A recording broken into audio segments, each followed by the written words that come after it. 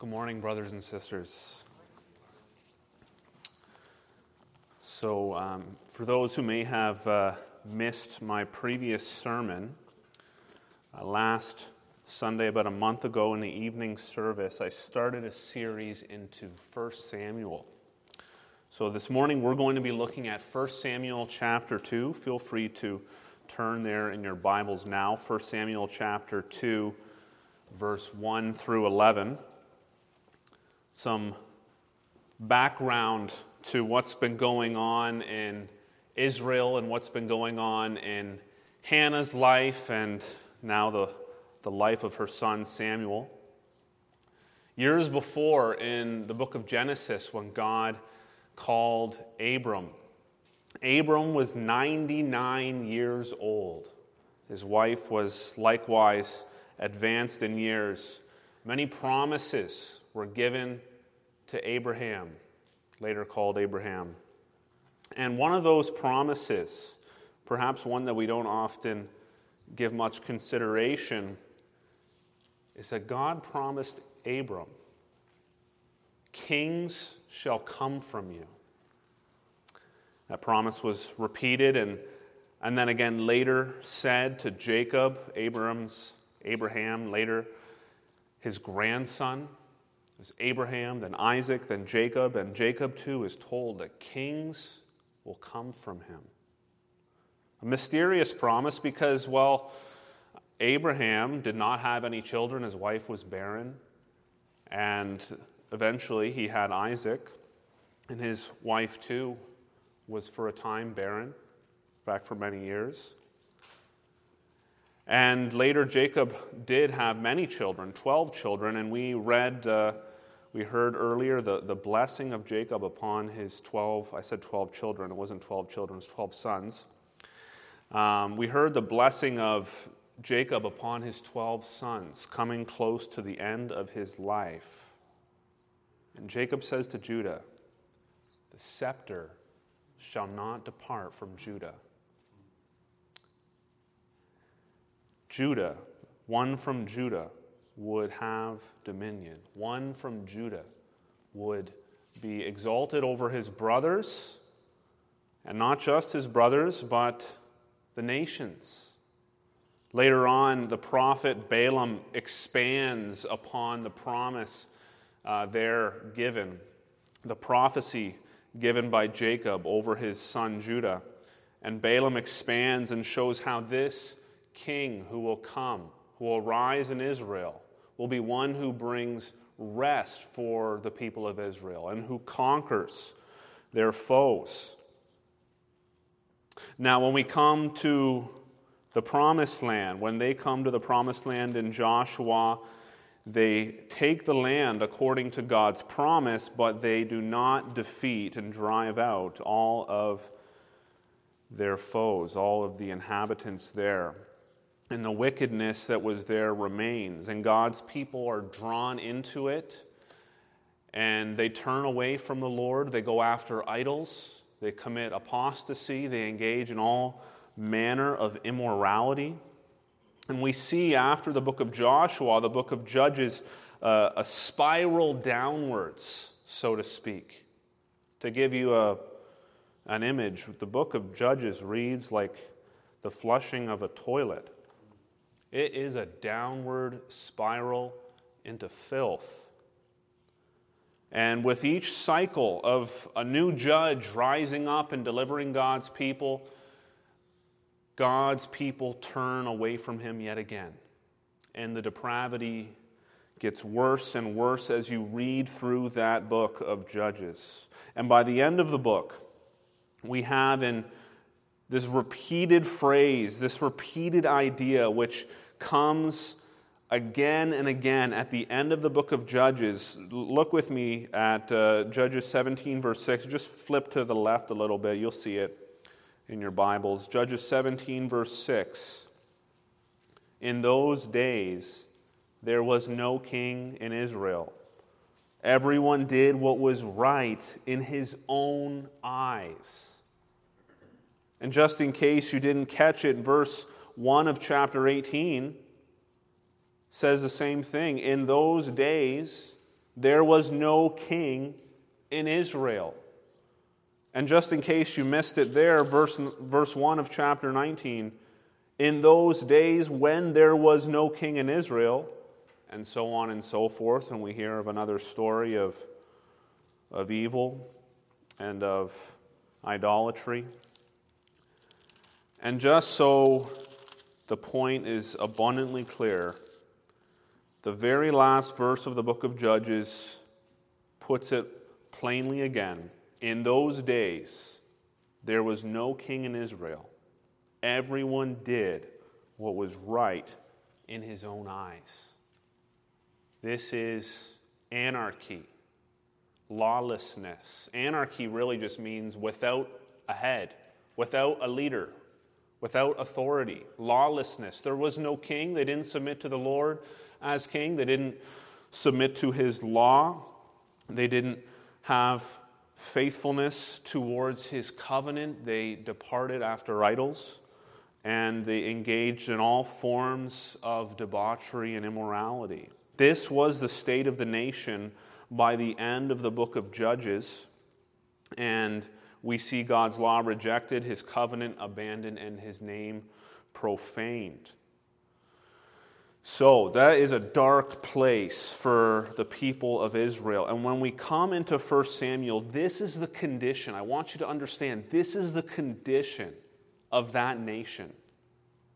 A broken people. And a broken family too. We read of how Hannah is in this broken family. Her husband has multiple wives. Hannah herself is infertile, and this other wife mocks her for it.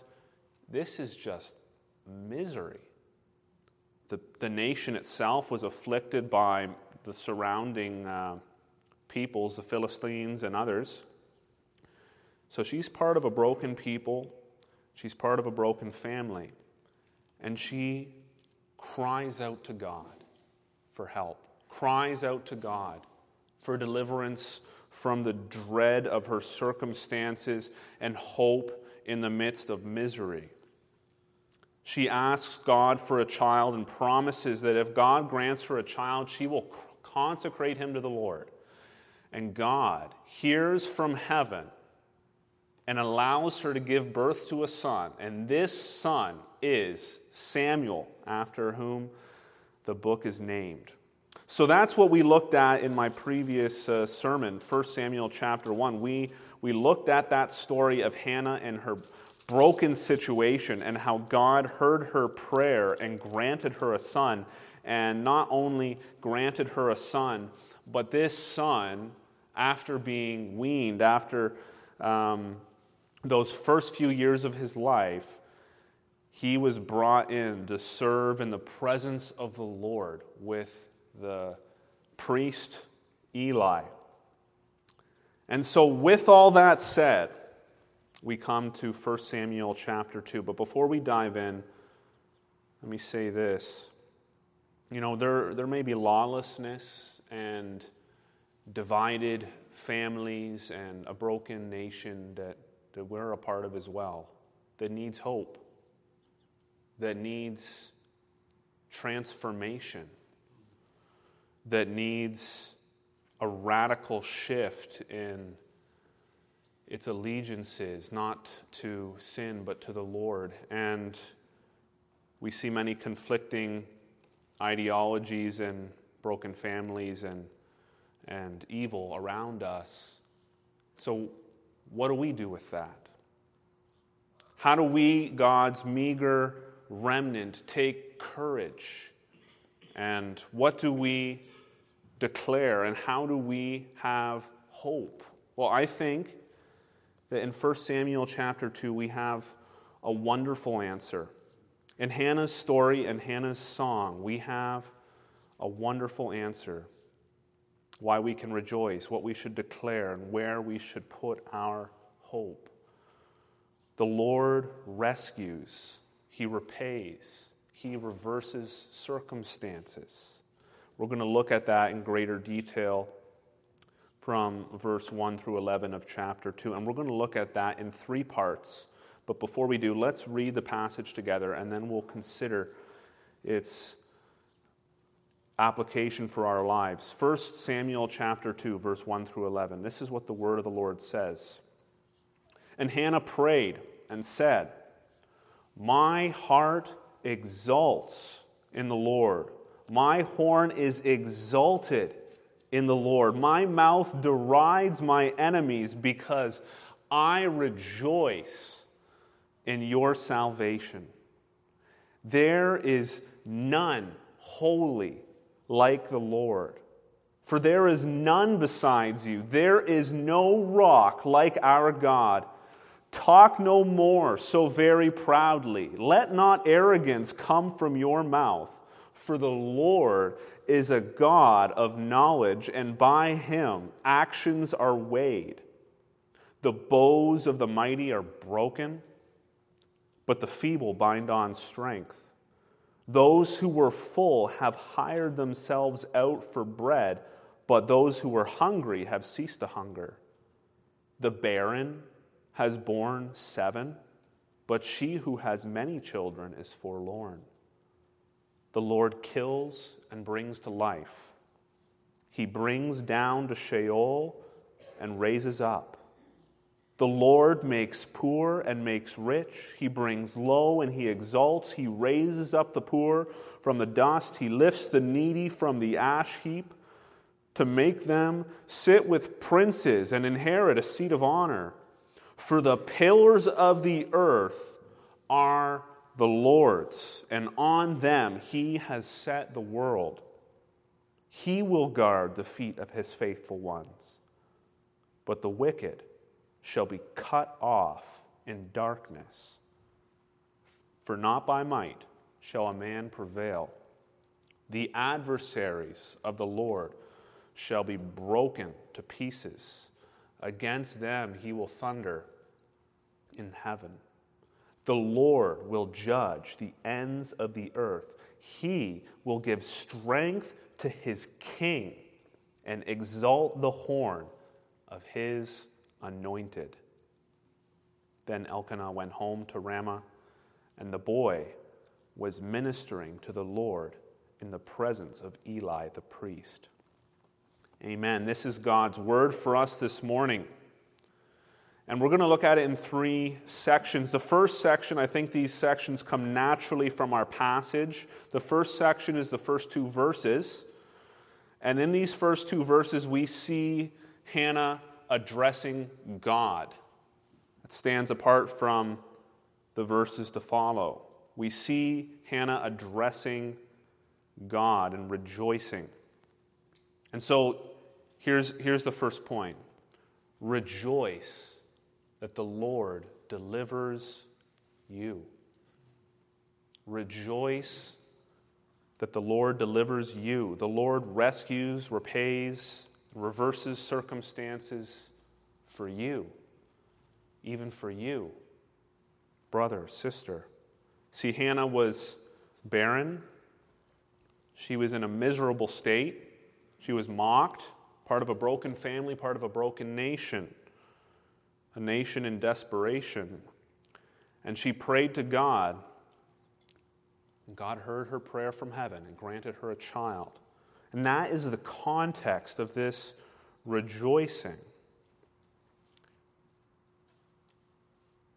She had enemies, perhaps the enemy she references here might even be Peninnah, who had mocked her, or maybe she's talking more broadly, thinking about some of the Philistines and others.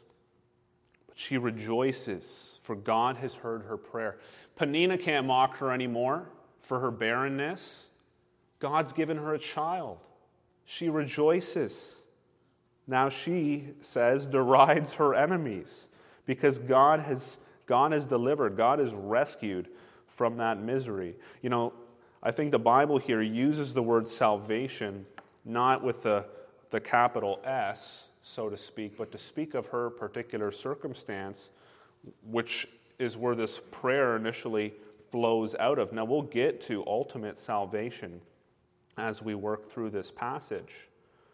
But the truth is that the Lord often in our lives will rescue, will deliver, will act.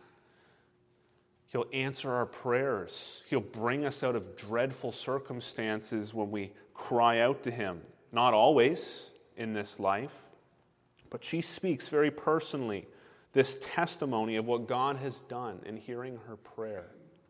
Later on, she speaks about how the barren has borne 7. Now, she's not speaking about herself anymore. She will go on to bear more children, but this isn't true as of yet. But she sees in her immediate situation an answer from God and a rescue for her circumstances. She cried out to God and he heard. She says, my heart exalts in the Lord. My horn is exalted in the Lord. Horn is a picture of strength. Think of a ram. Think of a buck. Think of a moose eating some grass and then lifting up its head, and you just have these giant antlers. That is a picture of strength.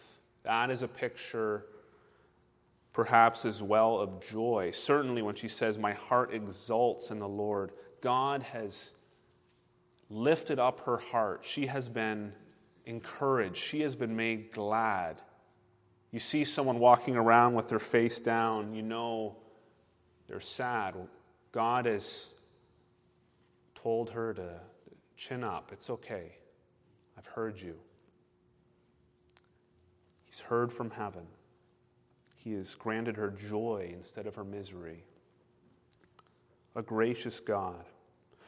1 Peter chapter 5, I think, helpfully unpacks what we see on display from Hannah in her circumstances. 1 Peter chapter 5, verse 6 through 11. This is what it says.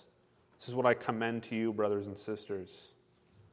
Humble yourself, therefore, under the mighty hand of God, so that at the proper time he may exalt you, casting all your anxieties on him, because he cares for you. Be sober-minded, be watchful. Your adversary, the devil, prowls around like a roaring lion, seeking someone to devour.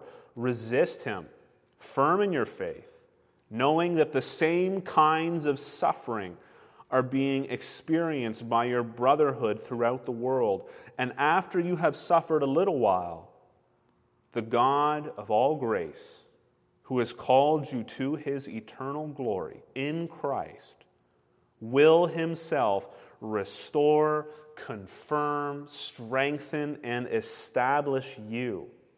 To him be the dominion forever and ever. Amen. So what Peter's saying is, Christians, you're suffering, various kinds of suffering. It's only for a little while, whether in this life or even to the day of our death. In the grand scheme of things, it's only for a little while. Cast your anxieties on God. Bring your suffering to God in prayer. Why? Because he cares about you. He cares for you. I think sometimes we can think of God so wrongly, like he's a cruel dictator. No, not at all. The Lord is not cruel towards his children. He's a loving father. Just yesterday, I went to the park with my older 2 sons. My son did a face plant right in the ground. I look away for a second, and there he is, lying face first in the ground and crying. I pick him up. He has wood chips stuck to his face, a bloody lip, and I brush off the wood chips. I get away the blood with my thumb, try to cheer him up, and put him on the swing. And he's happy again. You know, the Lord hears our cries as his children. When we do a face plant, he doesn't laugh at us. He cares for us. And we should call out to him because he cares for us. In humility, Bring your requests before God. In your suffering, take your anxiety, take your distress before the throne of grace and ask Him for help. Your suffering's only for a little while, and the Lord will lift up your head. The Lord will cause you to rejoice in due time, brothers and sisters. He cares for you, Christian. He will Himself restore, confirm, strengthen, and establish you so you can lift up your horn, so to speak, that it might be exalted. There's none holy like the Lord. There's none like Him. There's no rock like our God. So you should go to Him for strength and for encouragement, as Hannah did. She testifies that to us.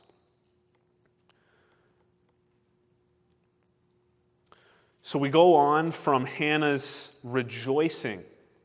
We should rejoice like Hannah rejoiced. And we should tell each other of what God has done in our lives. Maybe, before we move on, maybe what the Lord has done in delivering you from some sin that you have been entrapped in. How God has worked by His Spirit to bring you from that. Maybe it's by sharing your conversion story with another brother or sister. Maybe it's simply telling at prayer meeting how you were in distress and we prayed for your situation and God answered and God brought relief. Whether it's health or financial or whatever it might be, even those things God hears. God is kind. God can answer from heaven. He doesn't always do it now and in this life, but He did for Hannah with her infertility, and she testifies to it here. She rejoices, and so we should rejoice. And we should tell others when we have reason to rejoice. And those brothers and sisters who hear us, when you hear someone else speak of this, rejoice with them. Even if you might have reason to weep, rejoice with your brother and sister who has heard from the Lord this, or has received from the Lord this wondrous answer to prayer. So we rejoice that the Lord delivers us. He delivers you, even in a personal way. You can speak of your testimony. You can speak of His rescuing in your life. He rescues, He repays, He reverses our circumstances. Does that for you. Now, secondly, we declare that the Lord delivers. He rescues, repays, reverses circumstances, yes, in part, here and now. In part, here and now. So Hannah goes on. She's shown us this personal salvation that the Lord has done for her in verse 1 and 2. She's speaking of that. She's rejoicing about that. And then in the next verses from 3 through 8, she sees a general principle in what has happened. And she starts no longer speaking directly to God, but she starts speaking to those around her. She's declaring this truth to those around her. And what's the truth? Well, the Lord delivered me. The Lord can deliver you, and He does so here and now. He rescues, He repays, and reverses circumstances in part here and now. What is true for you is true for others also, in general ways at least. The work that He's done in our lives shows the glories of His character. It may show a pattern of how He works, teaches us about what He does in the world, at least in part, here and now. So, in the next verses, we see 7 sort of contrasting groups of people, okay? 7 different groups of people. The proud and the humble, the mighty and the feeble, the full and the hungry, the fertile and the barren, the living and the dead, the rich and the poor, the powerful and the lowly. Okay? And so she speaks to those around her. She says this, "Talk no more so very proudly. Let not arrogance come from your mouth.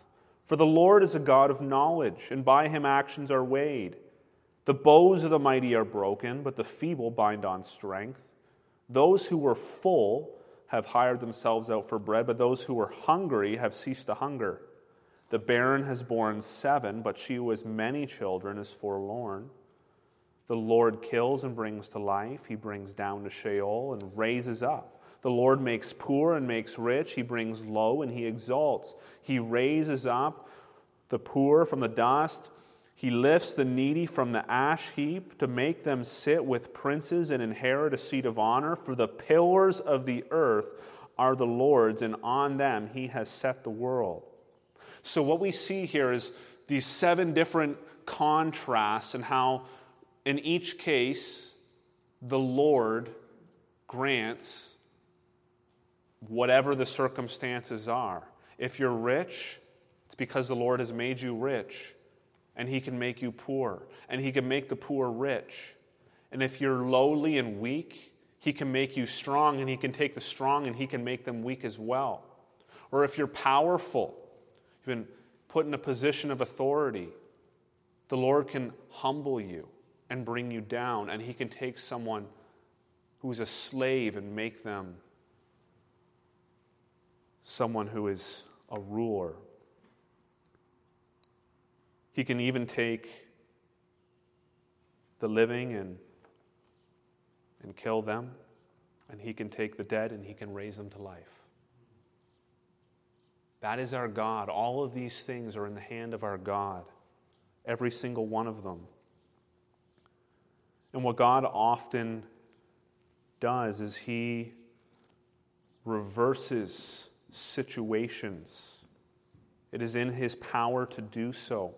He has reversed Hannah's own situation. Hannah was barren. She cried out to God. God has taken her infertility and he has given her a child.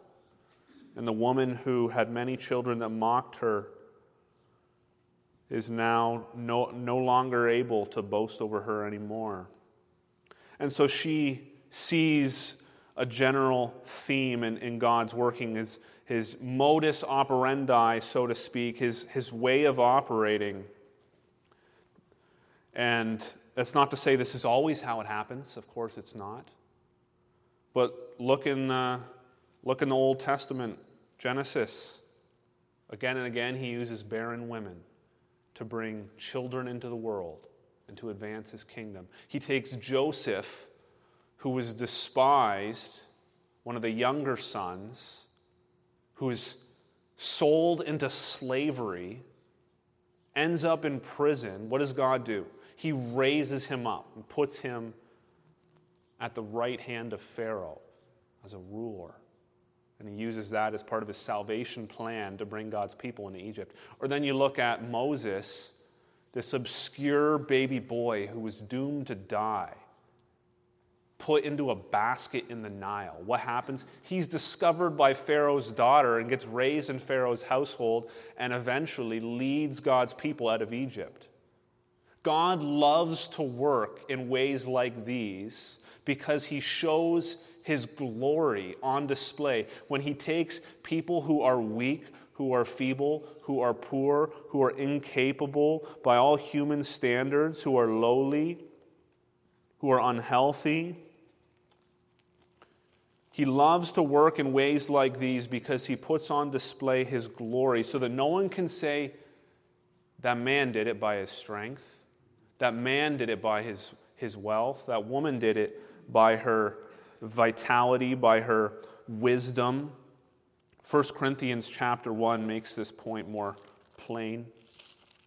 Paul says this in 1 Corinthians chapter 1, "For consider your calling, brothers. Not many of you were wise according to worldly standards. Not many were powerful. Not many were of noble birth. But God chose what is foolish in the world to shame the wise. God chose what is weak in the world to shame the strong. God chose what is low and despised in the world, even things that are not, to bring to nothing things that are, so that no human being might boast in the presence of God. Because of Him, you are in Christ Jesus, who became to us wisdom from God, righteousness and sanctification and redemption. So that, as it is written, let the one who boasts boast in the Lord. So what does Hannah say?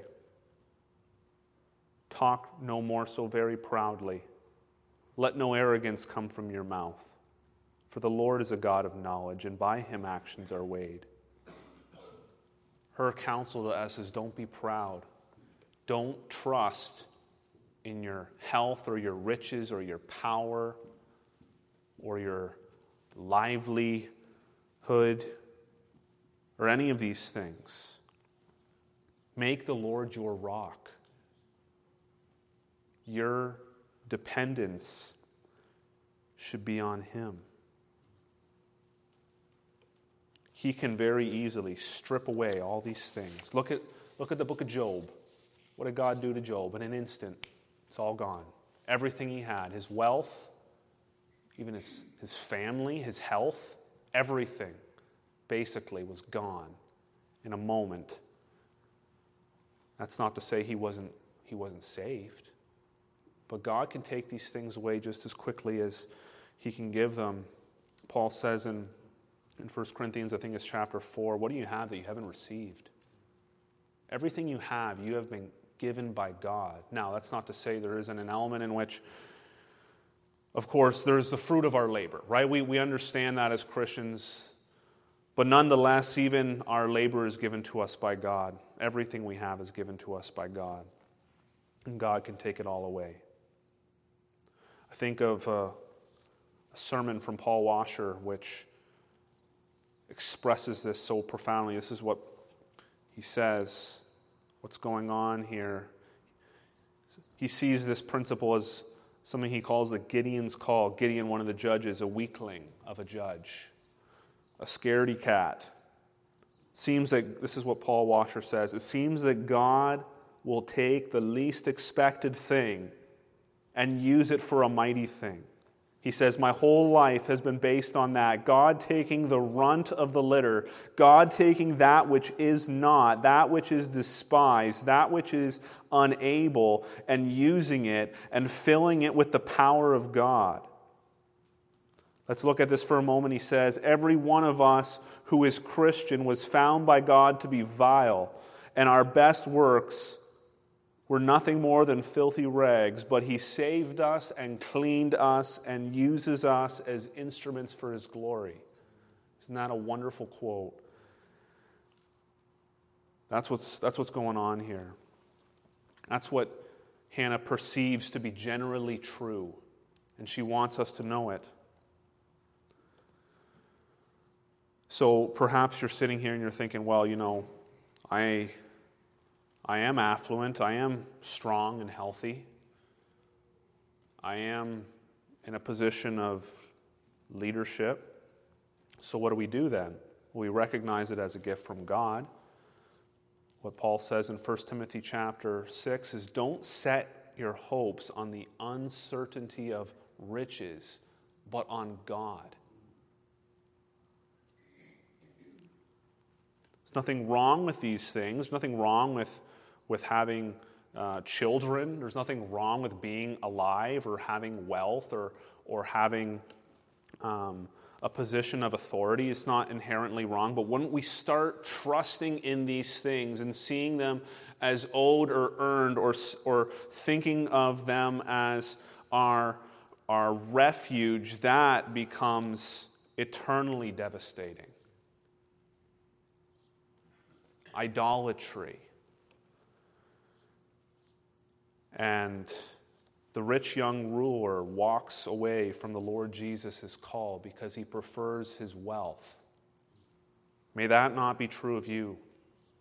If you're sitting here today, you think of yourself as healthy and think of yourself as strong or wise or affluent, think all things are going well for you, you need to make the Lord your rock, because there will come a day when all that you have is stripped away and you are naked before the presence of God. You have nothing. You brought nothing into this world. You will leave this world with nothing. And after you die, you will stand before your Maker.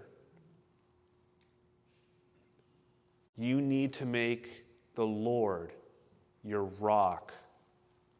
I beg of you, listen to what Hannah has said. Don't boast in yourself or what you have. Make the Lord your rock. There is no rock like our God. She says, the pillars of the earth are the Lord's, and on them He has set the world. This is the one that you need to trust in.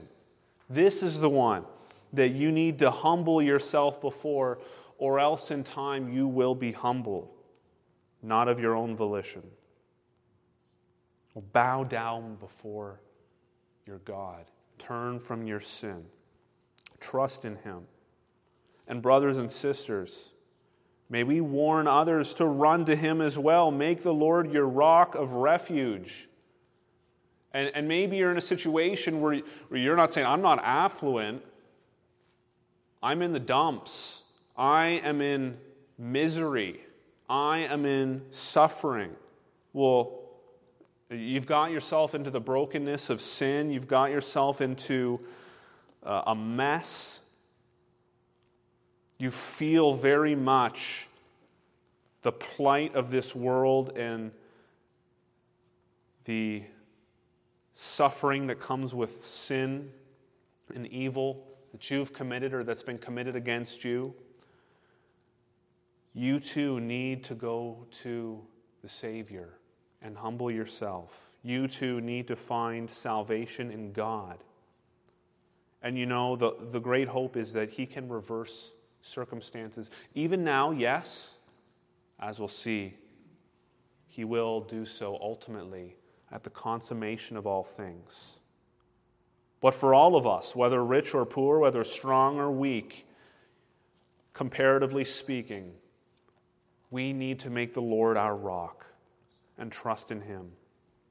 So we've seen how Hannah has spoken of her own circumstances, and we should rejoice that the Lord delivers us. He delivers you, even you personally, singularly. He delivers you. And we should declare that the Lord delivers in part here and now. He can turn circumstances on their head. He can bring retribution, repayment now against the wicked, and He does, in part. He can bring rescue from your circumstances of sin. He can bring rescue from misery and suffering in part now, here on earth. Yet, it's not the fullness of what we can hope for. The fullness is much better. And so lastly, in verse 9 through 11, here's the last point. Hope for the Lord to deliver us finally and fully through His Anointed One. You see, the Lord rescues, repays, reverses circumstances, ultimately through His Messiah. Hannah, in the last 3 verses, turns from speaking of herself only, as she did in verse 1 and 2, praying to God. She's given us the principle from verse 3 to 5 of how God works now, oftentimes in this world. And ultimately and fully and perfectly, verse 9 through 11, she points us to the future. You see the verbs change. She's not speaking in present tense anymore. She's not saying the bows of the mighty are broken anymore. She's saying He will guard the feet of his faithful ones. The wicked shall be cut off in darkness, for not by might shall a man prevail. The adversaries of the Lord shall be broken to pieces. Against them he will thunder in heaven. The Lord will judge the ends of the earth. He will give strength to his king and exalt the horn of his anointed. She's pointing us toward the future. The truth is, there is no king in Israel. There is no anointed. She is reflecting back on the promises of God and hoping in the coming anointed king. You know, brothers and sisters, this is the first time in Scripture that this word anointed is used of the king. This is where we get the word Messiah. Messiah is the transliteration of the Hebrew word Mashiach. Or in Greek, we'd say Christos, which we transliterate to Christ. It's the same word. It means anointed. We translate it into English. It means anointed one. And this is the first time in Scripture where that word is used with reference to the coming king. And so she has seen what God has done in her life, and she knows how God operates, generally speaking. But she also knows God's king is coming, and he is going to make everything right, fully, completely, finally. The enemies of God's people will be defeated, and God's people will be delivered. Their feet will be guarded. The ends of the earth will be judged. And he's going to do that how? Through his king, the anointed king. That promise made to Jacob about the lion from the tribe of Judah. We see that promise reflected on more by Balaam, and he speaks of how the lion will bring rest for God's people and will be used of God to triumph over their enemies. Balaam speaks of a star that arises in Israel. That star, that king, that lion from Judah, we know as Christians to be the Lord Jesus Christ. Christ, our Lord, is the lion from the tribe of Judah. He is the anointed king spoken of here. He is the one who brings judgment upon the earth for its wickedness, and he is the one who brings ultimate final salvation for God's people. Now there is a grave warning here for the wicked, for the boastful, for those who will not make the Lord their rock, for those who trust in their power and their riches and their life and their health and so forth, so on and so forth. There is this warning. Verse 9, partway through, the wicked shall be cut off in darkness, for not by might shall a man prevail. You think that you're strong? You will be cut off in darkness if you don't trust in the Lord as your rock. If in pride you make the Lord your adversary, it says that you'll be broken to pieces. Against you, if that is you, he will thunder from heaven. You see, darkness is a depressing thing. Many of us long for the springtime because in the wintertime, it's just dark so often. Anyone that works a night shift, you know what it's like just to long for the sunrise to come. There's times where I've gone camping, and kids, I'll say that when I'm camping by myself in the woods, I'm still afraid of the dark. If I'm by myself, there's one time I didn't bring a headlamp, and I didn't find my campsite. I was hiking along, and I couldn't find my campsite, and the sun started to set, and I had to pitch my tent right on the trail, and it went dark, and I was just lying there, and I could hear the rustling in the bushes around me. I'm by myself. That's a creepy feeling. darkness is terrifying. It highlights our vulnerability. And that's not true just for children. That's true for all of us. We learn to kind of deal with it, generally speaking, but darkness is depressing. It is psychologically depressing. Light brings joy and growth and goodness and all sorts of things like that, doesn't it? Not so with darkness. And here what it says is the wicked shall be cut off in darkness. Utter darkness, eternal darkness. This is a description of hell, of final judgment, which the Lord will bring when He comes. And not only darkness, but this is darkness under the wrath of God. It says the adversaries of the Lord shall be broken to pieces. He will thunder from heaven. Have you seen a tidal wave crash? Have you seen the sky split open with thunder and lightning? Have you heard that sound? That too can shake you, cause you to jump. It's unnerving. Even if you're not struck by lightning, it can give you some fright. Imagine the one who made the wind and the waves, who made the storms, the tornadoes, that Almighty God against you in hell forever. That is what's described here for those who do not make the Lord their refuge. And so the Scripture says, seek the Lord while He may be found. May today be the day of salvation. May today be the day when you find refuge in the Lord if you haven't already. Children, adults, people listening online, anyone who has not made the Lord their refuge, I plead with you, may this not be your fate. God has been patient with you even now. You're hearing this. Run to the Lord and find refuge in Him. Humble yourself.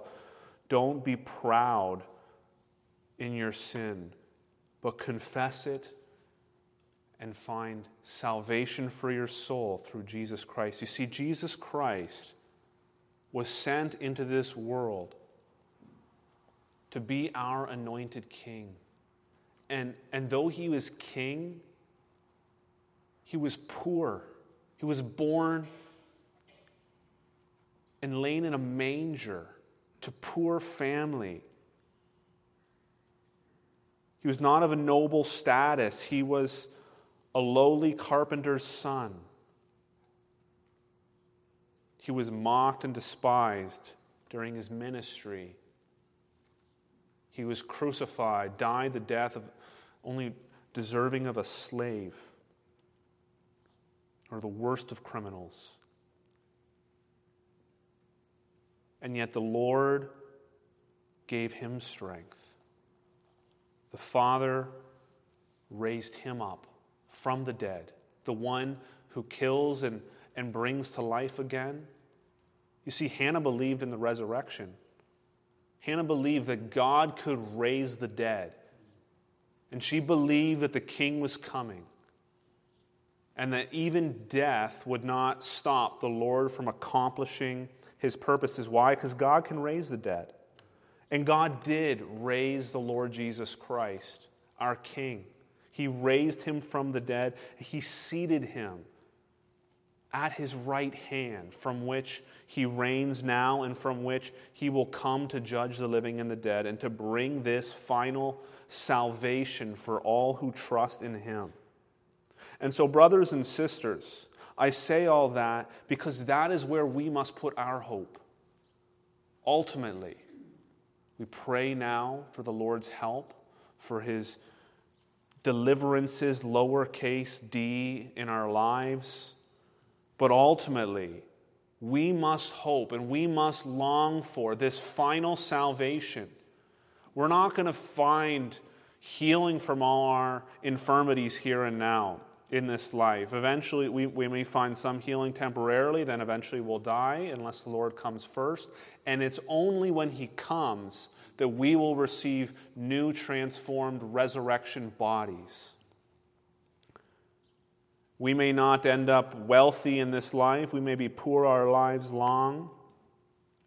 But there is eternal inheritance laid up for you that the Lord has waiting for you in heaven, far greater than anything you could ever attain in this life. And it's graciously given as a gift. He says even that we'll reign with him. You may, your whole life long, work under someone else's thumb, feel like you're at the bottom of the pecking order.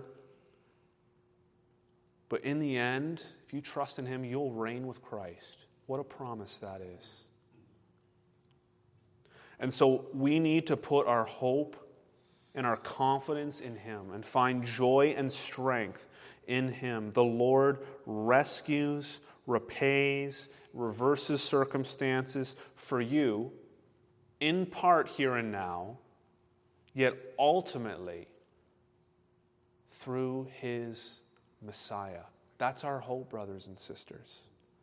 And to close, I want to read for you one last passage from the Gospel of Luke. Luke chapter 1. Let's turn there together. Mary, in similar theme to Hannah, rejoices the news of her son's birth. And she highlights the same themes, but she highlights these themes with consideration of not Samuel, but the Lord Jesus Christ, our Messiah, our hope. The Lord rescues, repays, and reverses our circumstances, in part here and now, yet ultimately through the Messiah, the Lord Jesus Christ. This is what Mary says in Luke chapter 1. Let's read from verse 46 to 55. And Mary said, "My soul magnifies the Lord. My spirit rejoices in God my Savior, for he has looked on the humble estate of his servant. For behold, from now on all generations will call me blessed. For he who is mighty has done great things for me, and holy is his name. And his mercy is for those who fear him. From generation to generation, he has shown strength with his arm. He has scattered the proud in the thoughts of their hearts. He has brought down the mighty from their thrones and exalted those of humble estate. He has filled the hungry with good things, and the rich he has sent away empty. He has helped his servant Israel in remembrance of his mercy, as he spoke to our fathers, to Abraham and to his offspring forever." Amen. Let's close with a word of prayer. O great God, we thank you for your many acts in history and in our lives, how you have changed our heart, brought us from death to life, from the death of our trespasses and sins to new life in Christ. And along the way, how you have preserved us and sustained us, and at times even rescued us from tragedies and many circumstances that have caused us misery. And yet, Lord, we know that ultimately any suffering we face now is for a moment, and it'll all disappear when the Lord comes in glory and great power and raises us from the dead and lets us dwell with him forevermore. And so, God, we thank you, and we pray, God, that we would have humble hearts and that we would be eager also to pray and to make these things known, and that we would be a people who are marked by joy and hope, knowing all that you have done for us and all that you will do in the future. And so, Lord, we ask these things in Christ Jesus' name. Amen.